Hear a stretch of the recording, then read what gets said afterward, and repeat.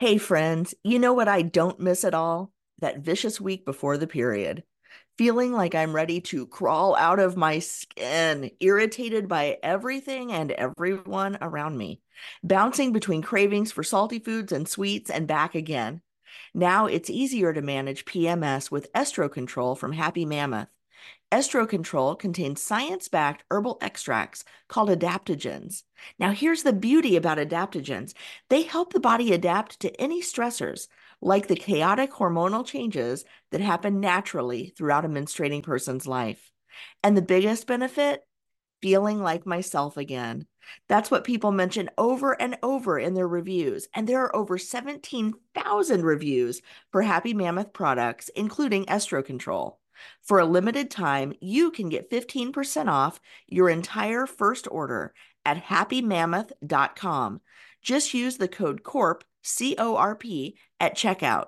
That's happymammoth.com and use the code CORP for 15% off today.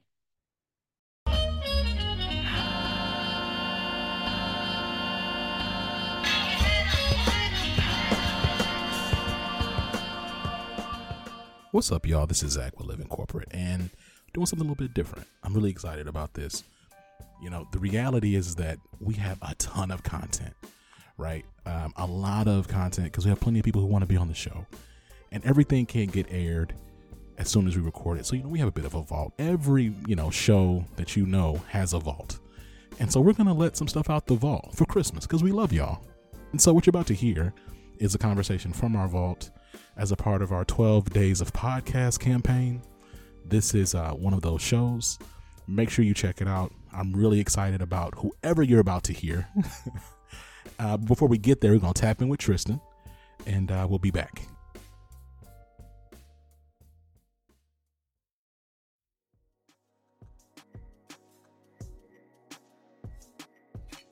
What's going on, Living Corporate? It's Tristan, and I want to thank you for tapping back in with me as I provide some tips and advice for professionals. Let's talk about making a career change in the new year. With the new year comes the idea of a fresh start. Many of us begin to reflect on our jobs and start considering the new possibilities. With many companies shifting their business models and more remote options becoming available, a career transition may look appealing. But let's discuss a few things to think about if you're considering a career change in the new year. If you're thinking about making a major change in your career, ask yourself, am I actually looking to change industries completely, or am I looking for something to challenge me in different ways? Every shift in your career doesn't have to be a major one. If you work in finance and you're good at it, but you want a job that allows you to be more creative, consider looking for roles in your financial institution's marketing department. Who better to market products than someone already familiar with them? Nonetheless, we know COVID has affected some industries indefinitely, and many people may have no choice but to consider other industries. Either way, get clear on what you want. You all have heard me say time and time again that a good job search begins with clarity. Many of us start a job search with no direction. That's like getting in your car, opening your GPS, and expecting it to get you to your destination without an address. You can't develop an actionable plan if you don't know your end destination. When I say get clear, of course I'm talking about the job title, but you'll also want to consider what skills you want to learn or exercise more and which ones you want to avoid as much as possible. You also want to figure out what is important to you when it comes to a job. Do you want to be remote, have flexibility? Are you looking to move? Having an understanding of all of this will help you find a role that aligns with your needs and values. Develop and expand your skill set. When we're job searching, we all too often want to rely solely on the skills we have currently. We often overlook investing in ourselves to expand our skill sets and make ourselves more competitive for the roles we want. To make sure you're focused on upskilling in the right area, do some research on the most in-demand skills and review 3 to 5 job descriptions for the same type of role at different companies. Look at not only the required skills, but the preferred ones as well. Take some time to research people who are already in the field. What type of training or programs were they a part of? What licenses or certifications have they obtained? You can even take it a step further and request informational interviews with some of these people to gain additional insight. Now, I don't want to be overly cynical, but I would also consider figuring out a backup plan. One thing this pandemic has taught us is that having a job is not guaranteed. The reality is, new employees are often some of the first to go if a company has to make layoff decisions. Throughout this process, I'd give some thought to what my plan would be if I were to lose my new job. The last thing I'm going to mention is that you'll want to pack your patience. According to all the research I've seen, job searches will be longer for everyone in 2021. Most are estimating anywhere from 6 to 12 months. You may want to consider hiring a career coach or resume writer who may be able to help you get clear, package up your skill set, and develop an actionable strategy to get you to where you're trying to go. Thanks for tapping in with me this week. This tip was brought to you by Tristan of Layfield Resume Consulting. Check us out on Instagram, Twitter, and Facebook at Layfield Resume, or connect with me, Tristan Layfield, on LinkedIn.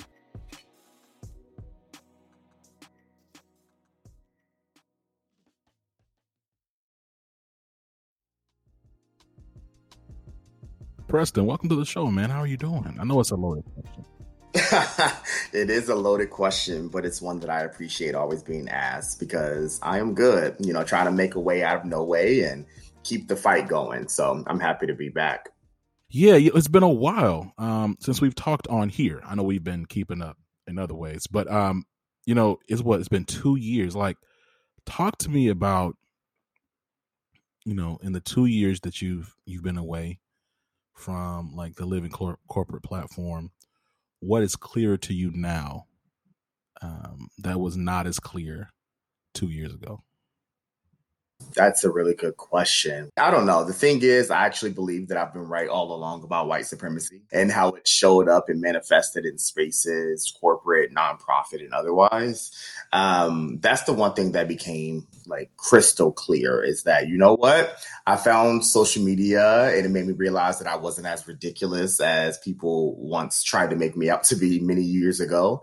And I realize now that people are actually many people have always been there. So let me be clear. Yeah. But I think what I've discovered is that many people are now realizing that, you know what, Preston may have been onto something since he was 18 when he was going off about white supremacy on campus and, discussing homophobia and transphobia years ago. Maybe he wasn't so ridiculous on these conversations about defunding the police. Maybe reform isn't the answer. And so I've really kind of been wrestling with this a lot lately. Because lately I get so many messages from people actually offering that and saying that, telling me that I wasn't wrong. And not that I needed that affirmation, sure. Because I knew that, I felt at least what would get Black folks to liberation were these particular factors. But part of like advocacy and movement building, part of what that actually looks like sometimes is you give people the information. Some people can argue and resist it. And then eventually many of them come around because of their own personal or other lived experiences too. And sometimes that's actually what it takes. So, to answer your direct question, I deeply believe that people realize that some of us on the, farther left of the spectrum weren't so ridiculous. And we just see the world a little different than others do. To your point, we're looking at about a week before the election, right? Mm-hmm. We're recording this on the 25th of October, and this will likely air after the election. Can we talk about the feelings you've navigated during this season and the feelings you're experiencing now? Yeah, this, considering that this will air after the election, I want to say that for the past several years, I've worked at youth rights organizations. And I just talked about this actually this morning. One of the things that I've realized are the way people oftentimes view what's politically engaged and who's politically engaged or disconnected is based on how they vote and if they vote at all every 2 to 4 years. And that's such a myopic way to view voting patterns, and whether people are engaged or connected. And it's oftentimes used as a sword against young people and Black people in my experience. And so, of course, there's been so many young people who've already early voted. And I mean young people specifically between 18 to 34, but really 18 to 29 who've already voted early. And some of that was to be expected because, quite frankly, it's a pandemic. So people are figuring out how to navigate this world. in the grand scheme of the information that they have to be safe. But one of the things that have really stood out to me around this time around is I deeply believe that when young people, quote unquote, save the election, many people will celebrate them.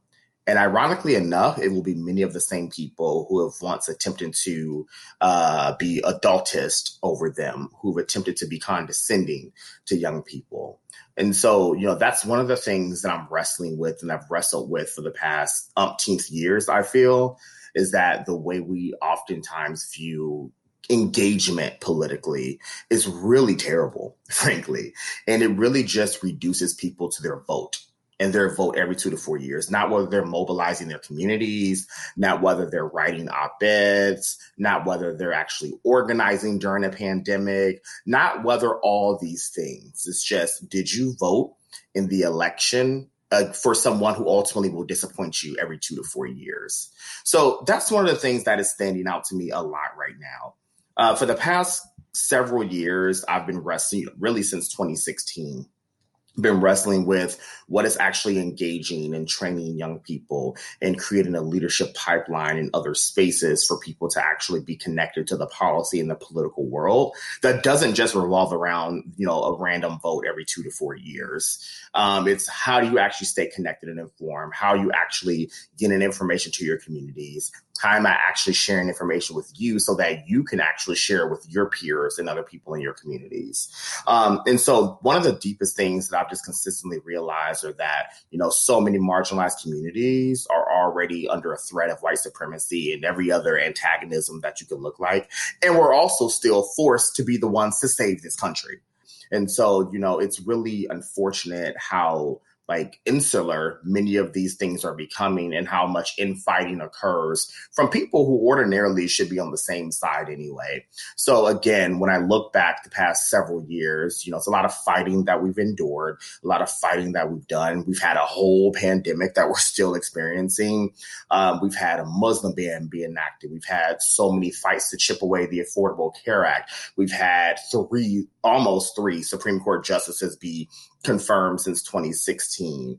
I mean, we've experienced so many things over the past several years, and I always want to go back to this. It has been young people who've taught us that we always need to push for more, that what we have before us is never going to be enough. And so again, though the political space may be a little rocky and has been rocky, both in terms, especially in the Senate and the White House, one of the things that gives me so much hope and joy is really looking at young people, and especially young Black people, young queer, trans, and non-binary people, young immigrants, and other folks who realize that this is not enough. And no matter how ridiculous you think I am, I'm going to keep fighting for more, because even if you don't think you deserve it, I know you do. I love that. I've been thinking a lot about collective organizing and galvanizing power within marginalized spaces. Not so much in seeking representation in white spaces, but in imagining greater power where I am with those who look like me and share a desire for liberation. What do you think Black folks should be focused on in our collective journey to truer freedoms? To be honest, Zach, I think we're already focusing on it. So I guess I'll pause and say that one of the things that I'm always baffled by is by how many Black people don't believe Black people know how to organize ourselves in our communities. And there's always something that I always end up observing. And it's usually this, well, I wish we knew now what we knew in 2016, or we would have voted, or I wish we would have voted more in 2018. And it makes me think, your fight is not with people, it is with these systems. It is, if you want to blame anyone for 2016, blame the Electoral College, right? Blame this winner take all system. Blame the fact that our institutions are set up in ways that actually give areas and regions votes more than people, right? And I'm like, and you can be upset or find it, frustrating that people are not buying into the system that, that others have bought into, but that's not the fight. Certainly I can be upset that people in certain places where I'll be very political here with Clinton end up losing and because some people didn't vote. But the truth is it assumes many things. One, it assumes that the people who didn't vote would have voted for Clinton. Two, it assumes that Clinton had a strong ground game, which as a Midwesterner, I can tell you that her ground game was incredibly weak in some places. And it actually like completely disinvests from the reality that Clinton won the popular vote by millions. And so, again, you can use this very, again, myopic argument that people were not voting, but people were voting and they did vote. They just didn't vote according to this random system of winner take all.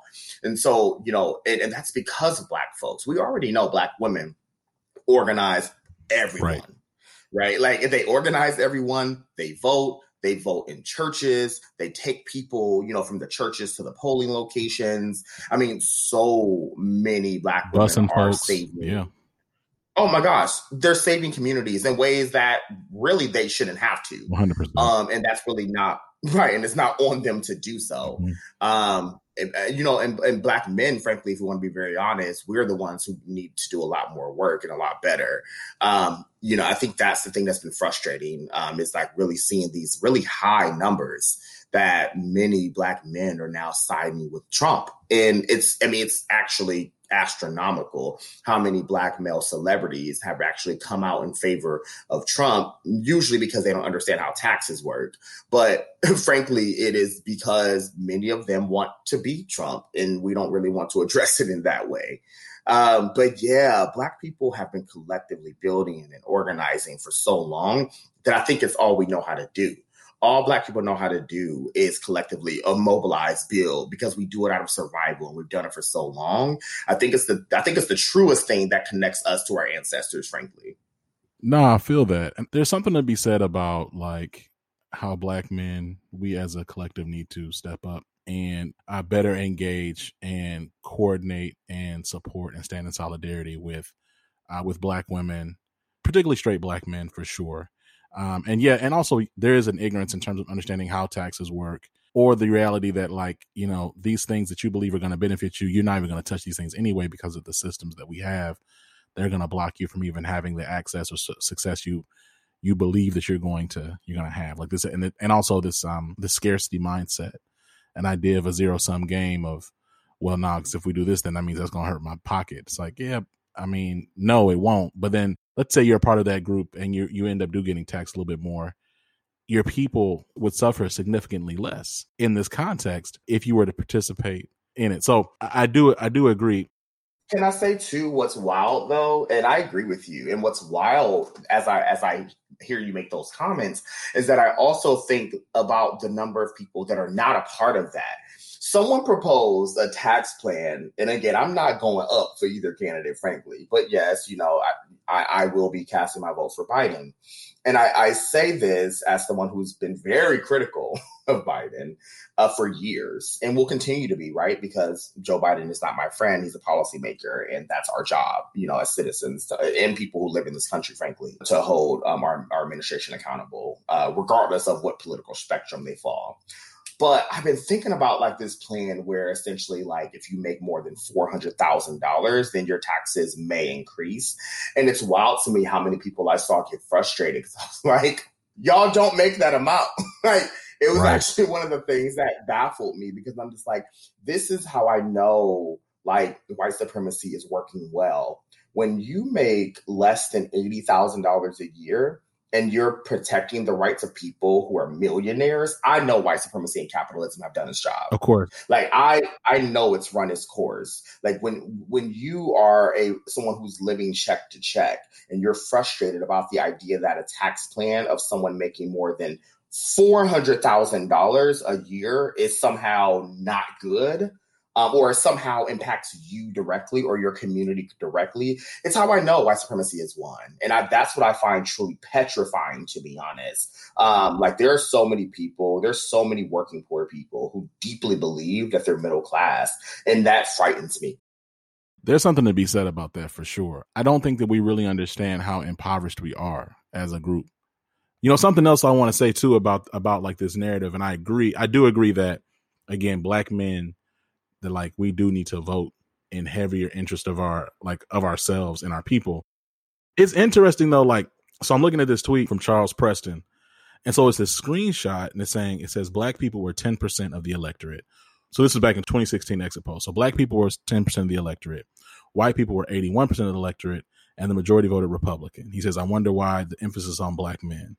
He goes on, he says, Latino women voted in the same numbers that black men did in Pennsylvania, and the pay gap is worse for them than all others. White aren't special speeches catered for them. I just don't get why Barack Obama has to always deliver to black men.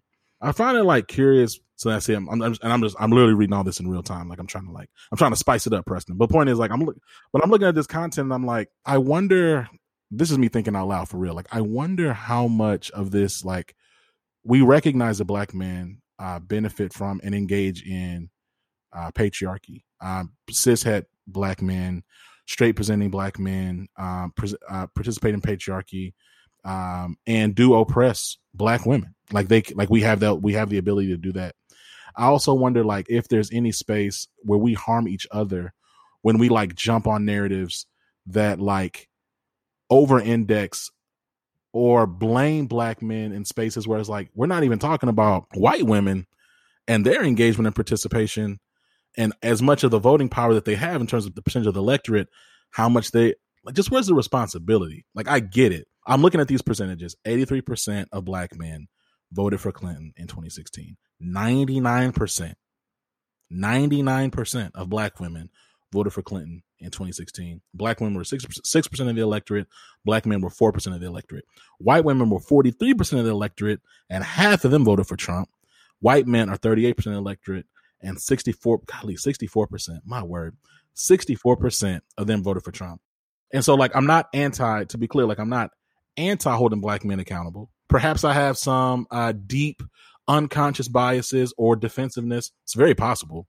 But I guess I'm trying to figure out, like, how do we push against like white liberal narratives that are propagated in social media that I think sometimes can propagate intra-communal wars? Yeah, I really appreciate this conversation, honestly, because it's incredibly nuanced. And shout out to Charles. Charles is really brilliant. Really appreciate him. So I think the question is ultimately, and I think you got to it in your last statement, is how do we hold white liberal media by and large or communities accountable? Because, you know, my fear is that when people hear those numbers, they'll like completely disengage. Black men will disengage because they'll be like, see, that's not our issue. And the truth is, it still is our issue. I think sometimes we've gotten so invested in like this white versus black that we don't realize that actually what we're discussing is intra-community things. So, you know, so again, patriarchy is real. And I think the people who like actually are the most violent harm doers around patriarchy are white men for sure.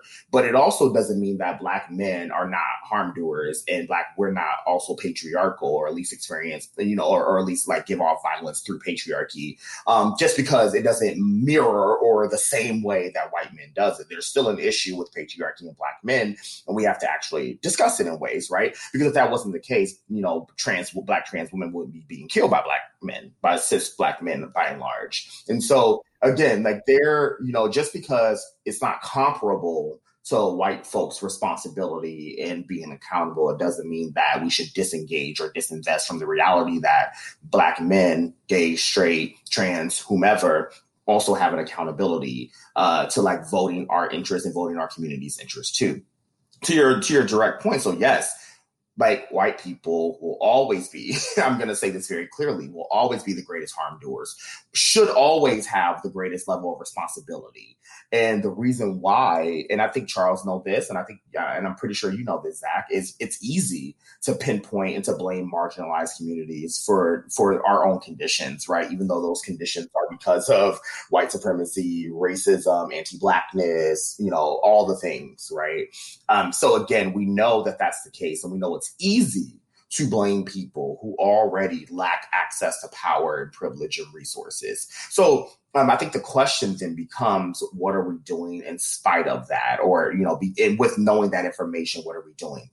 And I think, again, you know, when I'm talking to other Black people, if a Black person gave me those statistics, I would affirm them, right? They're absolutely correct that those are the statistics. And that still doesn't remove the responsibility that we have to still do political education, to still engage in mass mobilization, to still organize. Black folks have been walking and chewing gum since we've been alive. That's all we know how to do. So while there is absolutely a responsibility for white liberal media, and we should push back on that all the time, right? If I was going on TV right now, my message would be that message because that is who should be viewing it. And that is the people I should be reaching. White people, this is on you. Organize your people, collect your folks, stop trying to organize people of color when we know how to organize ourselves. You need to talk to your cousin who you heard say the N-word. You need to talk to your mama who said that she's going to vote for Trump, but she's not really a racist. Like that, those are the people you need to talk to and organize. And yes, white people's job in this space is when they hear people blaming Black people or other folks of color for why people like Trump won the election, quote unquote, won the election in 2016. I think the reality is it's white people's job to say, but wait, fellow white people, wait, friends. We are the ones who are the biggest percentage of electorate in this country. And so anytime someone wins or loses, ultimately it's because of us. And that could be a good or bad approach in the future, right? But we know because of 2050, there's going to be a new American majority where obviously most folks of color are edging out white people by and large, at least as far as population growth. And so, again, I think ultimately it becomes who your audience is, what the message is. So, again, I have two answers here, but it all is the same thing. One is that, yes, white people are the biggest electorate and they need to collect their own folks. Two, when it comes to intra-community conversations, it is still a responsibility for Black men to collect each other to make sure that we're actually holding ourselves accountable and being the alleged protectors that we always say that we are. And that ultimately, both of those things are true. I love that. Yeah, no, and I appreciate it too. And, I think you and I vibed, and I've always appreciated your time and your mindset because you do embrace nuance. And I agree. Depending on the context of the audience, right? Of what the discussion needs to be. 100% agree on both sides, both takes of that rather. Let's see here. Last time you were on, you shook the room because we were talking about allyship and the role that white folks should be playing in this space. I asked you about clarity in terms of just overall life and what you're seeing in the world. I'm going to ask you again, what is clearer to you now than it was 2 years ago regarding effective allyship in all contexts, but certainly in the workplace? I know that your career has continued to grow and shift and change. I'd love to just get your perspective on, a lot of folks listen to Living Corporate and they engage and they tap into this, seeking to really better position themselves as allies or just to grow and develop as aspirational allies, accomplices, whatever word you want to use. I'm curious to get your perspective in 2020. I reflect on this so much now, especially as someone in management now. So this is my first job. The past year I've worked at a really wonderful organization named URGE. URGE stands for Unite for Reproductive and Gender Equity. And it is my first job as someone with a senior leadership role. And one of the things that's really clear now is how tough it is to be an effective manager. There are so many tools and resources out there for people, and I think we should always engage in those. But there are really few tools to talk to managers of color. And deeply, even the tools that are existing aren't really, as I would like to call it, this real talk conversation of what it means to be a manager of color, in particular, a Black or Latinx manager.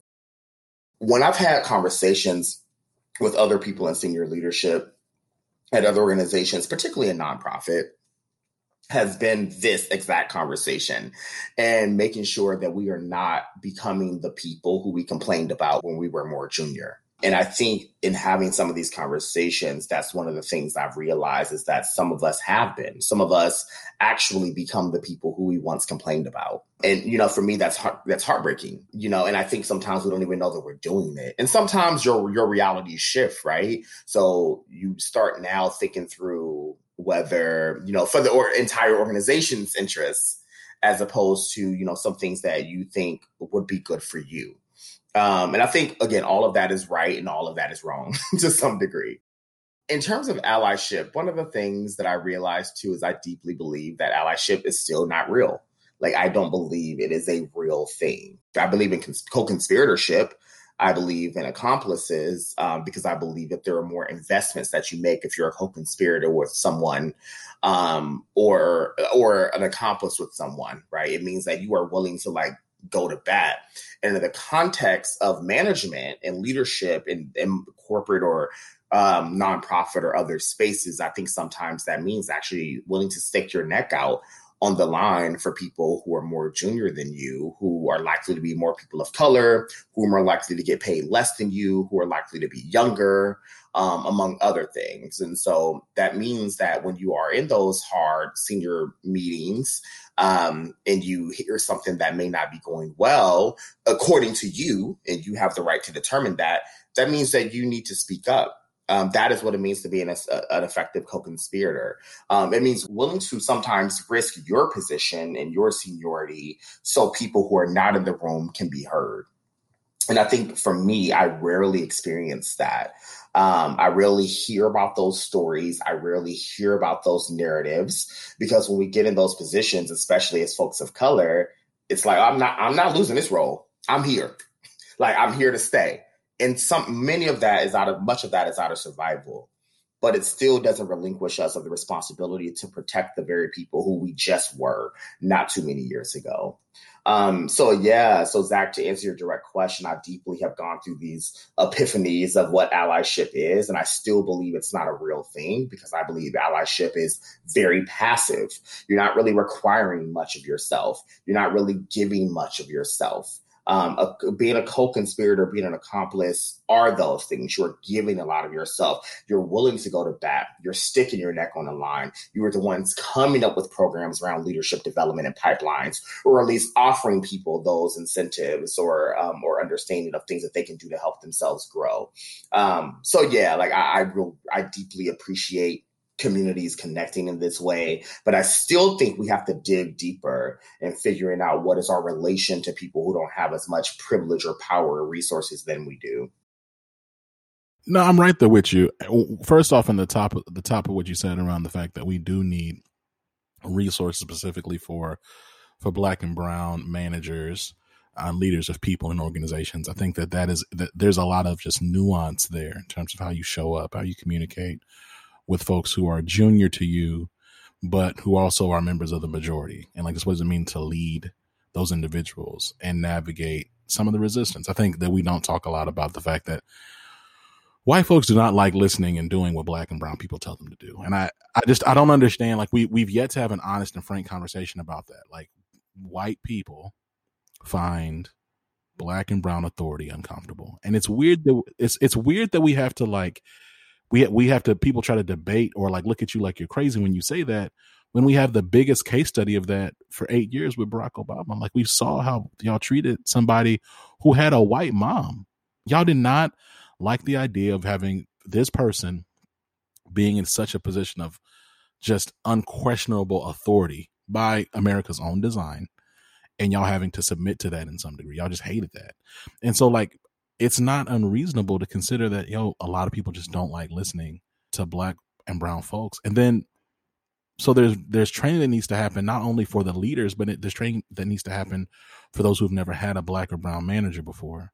And what does that mean? But see, again, we can't talk about that. So instead, we roll out technical skills training for managers or other things, as if in upskilling Black and brown managers, you fix racism, which is in itself racist. But Exactly. And it's interesting that that's even done, because it's like, if you're not fixing the structural issues, the issues that you're describing, Zach, then it doesn't matter how many Black and brown managers that you have, because that means there will still be a lot of resistance from people who are not Black and brown, who are more junior than you, who then challenge your leadership, challenge your authority. And it makes it difficult to even want to be a manager after a while. So yeah. No, I'm right there with you. It's like, I have my own experiences of like being on teams where you can tell people don't really respect your authority. They don't respect your presence. And whether you want to admit it or not, it creates barriers, and it impacts your performance and your desire to be there, because you're like, okay, I don't even want to do this, because every time I talk to you, every time I say something, I'm being questioned and challenged if I'm valid. My skill set, though I know I have it, you ignore it. you undermine it. And then it doesn't help when you have white folks who are senior to you, whether they realize it or not, they end up slowly taking the side of those subordinates. And then you end up being, so you get undermined all across until eventually you're toothless. There's nothing you can really do. Yeah, no, you're right. You're absolutely right. And then I guess like just to your other points, just around like accomplishment and being an accomplice. I agree that I've rarely seen folks stick their neck out for me and really put themselves in harm's way in the name of just doing what's right for me, just treating like in the name of me being treated like a human being. And sadly, the people that stick their neck out for me the most are the folks who really can't afford it. They don't even have the capital to extend, and yet they have. And so that means that's meant a lot to me, but I feel you on that. So you shook the room again, but you kind of just, you slid past it. So your take is that allyship is not real, period. I don't think it is. And I think that's true across the board, right? Not just race. I think, and also when people think of allyship, it's usually in the context of race. But there are so many spaces for people to actually speak up, give up power, et cetera, to many communities that are marginalized, right? So what does that mean in terms of heterosexual folks and bisexual, lesbian and gay people? What does it mean for cis people to be a quote unquote ally to trans people? What does it mean for men to be a quote unquote ally to women? And yes, what it means for white people to be an ally to Black people and Indigenous and other people of color. I think the way we just view allyship is wrong from the start. I think it's usually myopic, and I think it's usually rooted in this idea of how fast can someone post pro people of color messages on social media. But when you actually talk to people offline, you see that they're not giving up power and privilege and resources in person. I've seen it in real time. I've seen in real time people who probably should be giving their space to other people are still the first to jump to sit on panels, are still the first to actually be in spaces where they shouldn't be privy to, or at least consistently have access to. And I think that's because they're still only invested in what it means to be an ally to them. Being an accomplice and being a co-conspirator is deeper than that, right? It makes you question whether you should be the person to sit on that panel. It makes you question whether you should actually give some of your resources to other communities who don't have it. That's why I don't believe in allyship, because I think it's the way we view it is completely wrong. And it's actually, most of the time, you end up censoring yourself and not the communities that actually need to be centered, and those communities who need more resources and a little bit of, reallocation of those resources that are already available, to be clear. They're just not in the hands of the right people. Man, 100%. 100%. Now, look, this has been a dope conversation. I'm frustrated with myself that it took 2 years for us to get you back here. So my hope is that we see you again really soon. Yes. Before we let you go, what are you excited about? What are you working on? Where can people learn more about you? All of that stuff. I just want you to just plug as much as you can. Yes, thank you for that. So right now, what I'm most excited about is an election report that we'll be releasing at my organization at URGE, Unite for Reproductive and Gender Equity, really on young people. All about how young people are mobilizing communities, building for policy change, and pushing back on this narrative that young people don't care. Young people are just engaged in different ways than people are trying to force them to believe. So again, engagement may not look like just voting patterns. Maybe it looks like mobilizing your community. Maybe it looks like sharing content. Maybe it looks like shifting culture and other forms of communications and messaging. It doesn't have to look like voting. And again, so this report tackles that. It tackles and tries to demystify that false narrative. So that comes out November 5th or 6th. So I'm really excited. You can find that at URGE, URGE.org. For more information about me, I didn't share that I'm an adjunct professor of law at Georgetown University Law Center. So I'll be teaching again this spring of 2021, LGBT health law and policy. So if at any moment you randomly just have a listener wanting to talk about, the law and what it means to be LGBTQ in the law, definitely feel free to message me. I'm mostly on Twitter, Facebook, and Instagram. For the purposes here, I'll give my Instagram, which is Preston.Mitchum. On Twitter, it's Preston Mitchum, all one word. I am really excited to be connected. You can find more information on my website, PrestonMitchum.com. And Zach, this has been fun. I'm always excited to talk to you and join you. I know it's been 2 years, but we can rest assured we will not not have another election before we speak again. So, really excited to talk to you. Man, this has been dope. All right, Preston, look, we'll talk to you soon. Absolutely. Thank you so much. Peace. All right, and we're back. Listen, again, I hope this holiday season is treating you well. I know that the holidays are not the most joyous time for everybody. I hope that you're able to find some peace and some restoration during the season as we get ready for hopefully what will be a better new year. Until next time, this has been Zach. Make sure you give us 5 stars on that good old Apple Podcast. We'll catch y'all later. Peace.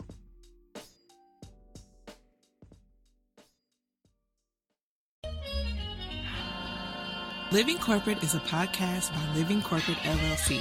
Our logo was designed by David Dawkins. Our theme music was produced by Ken Brown. Additional music production by Antoine Franklin for Musical Elevation. Post-production is handled by Jeremy Jackson. Got a topic suggestion? Email us at livingcorporatepodcast@gmail.com. You can find us online on Twitter, Facebook, Instagram, and living-corporate.com. Thanks for listening. Stay tuned.